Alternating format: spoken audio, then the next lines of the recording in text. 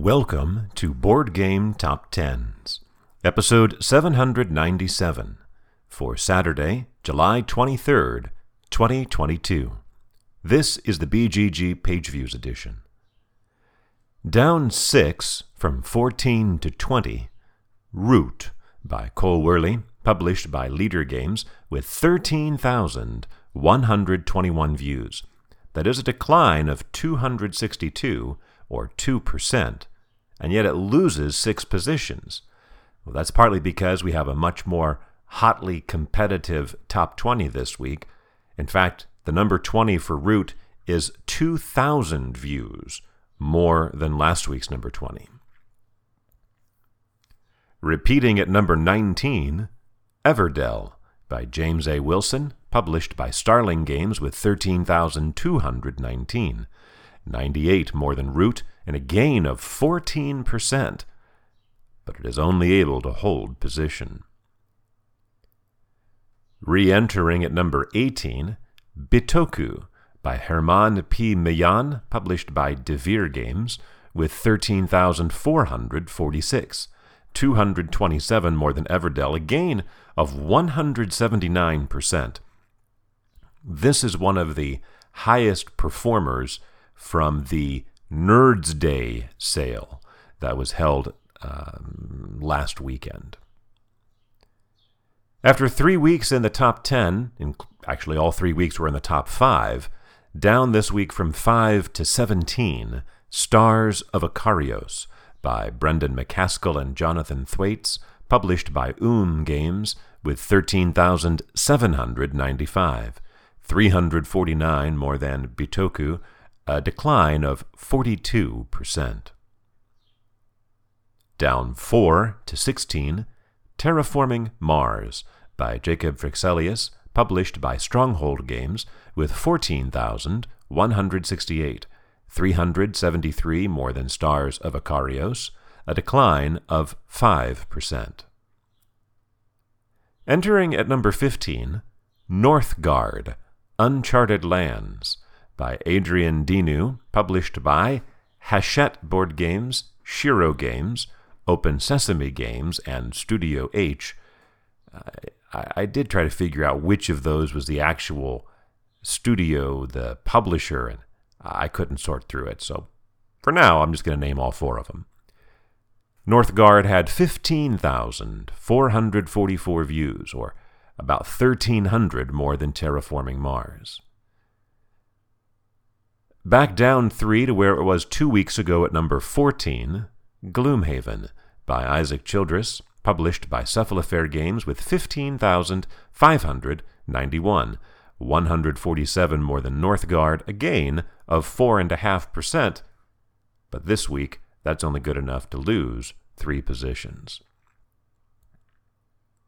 A significant gap between number 14 and the rest of the list.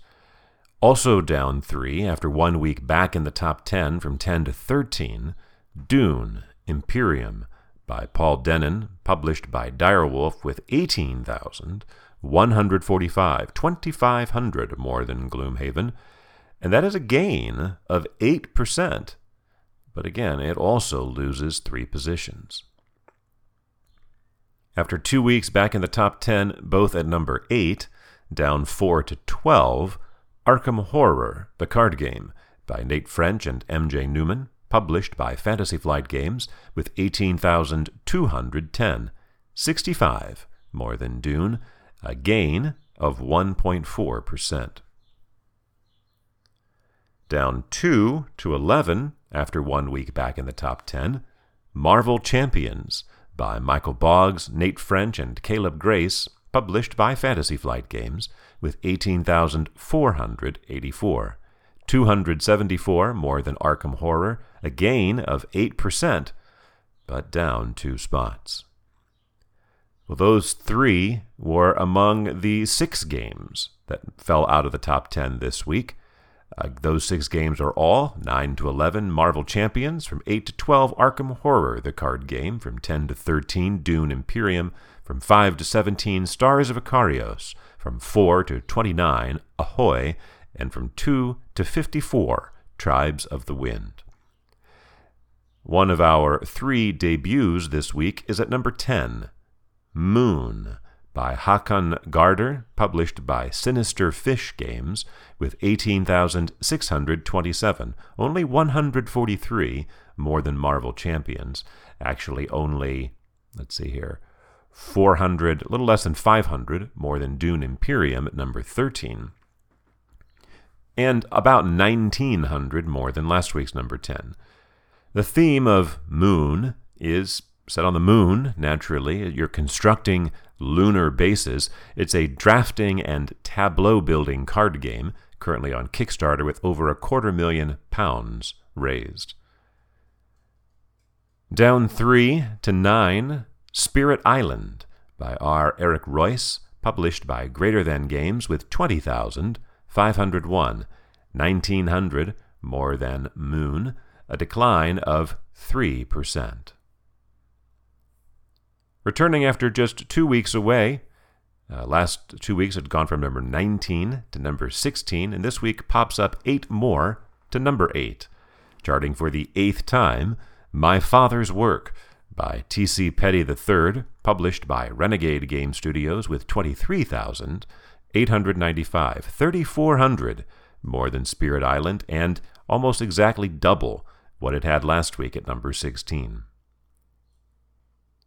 Our second debut is at number 7, Puerto Rico 1897 by Andreas Seyfarth, published by Alea, with 23,991, just 96 more than My Father's Work, and a gain of 2.5 times what it had last week.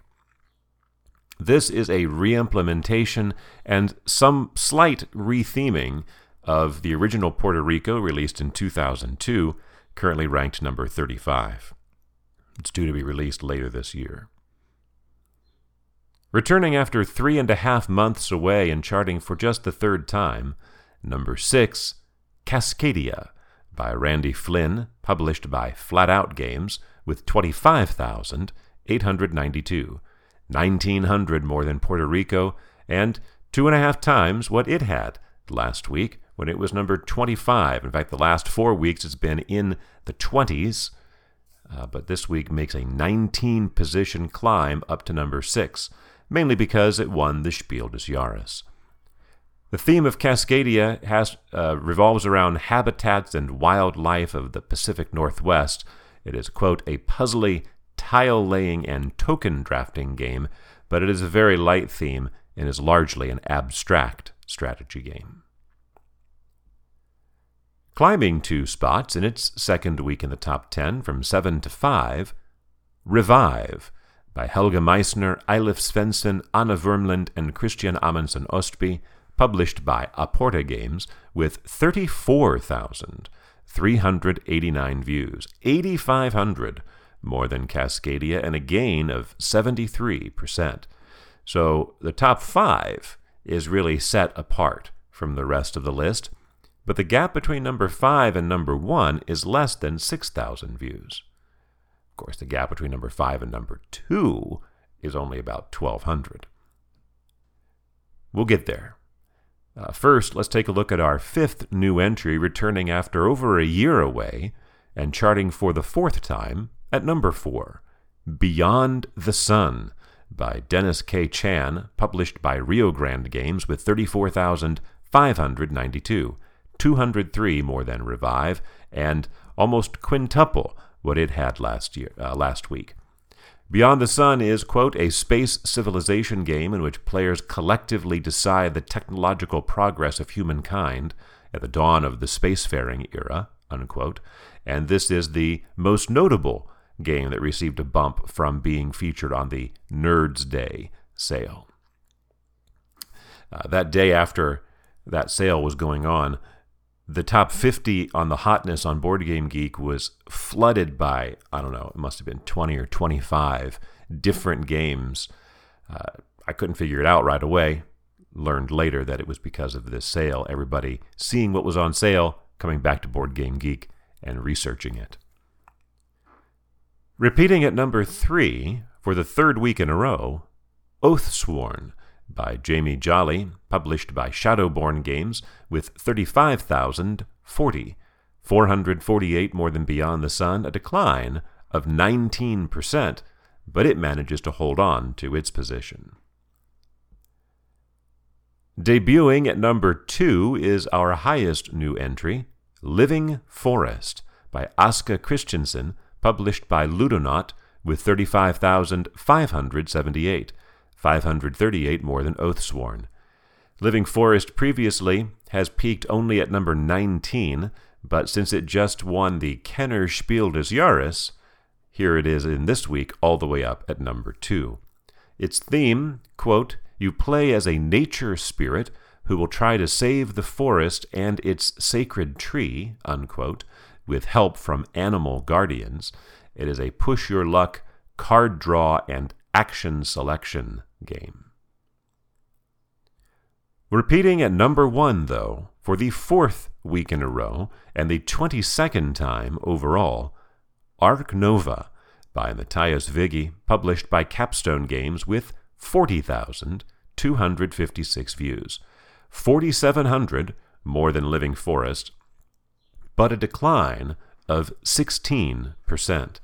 40,256 is one of the lower scores that Ark Nova has had in a while. I'm just scrolling back real quick to see when the last time was. It was, it hasn't been quite that low in a long time. Got to go back pretty far, farther than you want to hear me tap dancing. Oh, I found it. Okay, got to go back to March 26th. Before it had the last time it was under 40,000, had a smaller view total. But it's definitely on the low side for its number ones. In fact, just in the last 3 weeks, during this current 4-week-in-a-row run at the top, games that outperformed this score, but missed number 1 because Ark Nova did better, were Tribes of the Wind, Oathsworn, both last week, Clank Catacombs the week before, and Stars of Ikarios the week before that. But it's not always about your absolute performance. It's all about the relative performance. And Ark Nova has done better than any other game this week. And that's all that matters. For Saturday, July 23rd, 2022.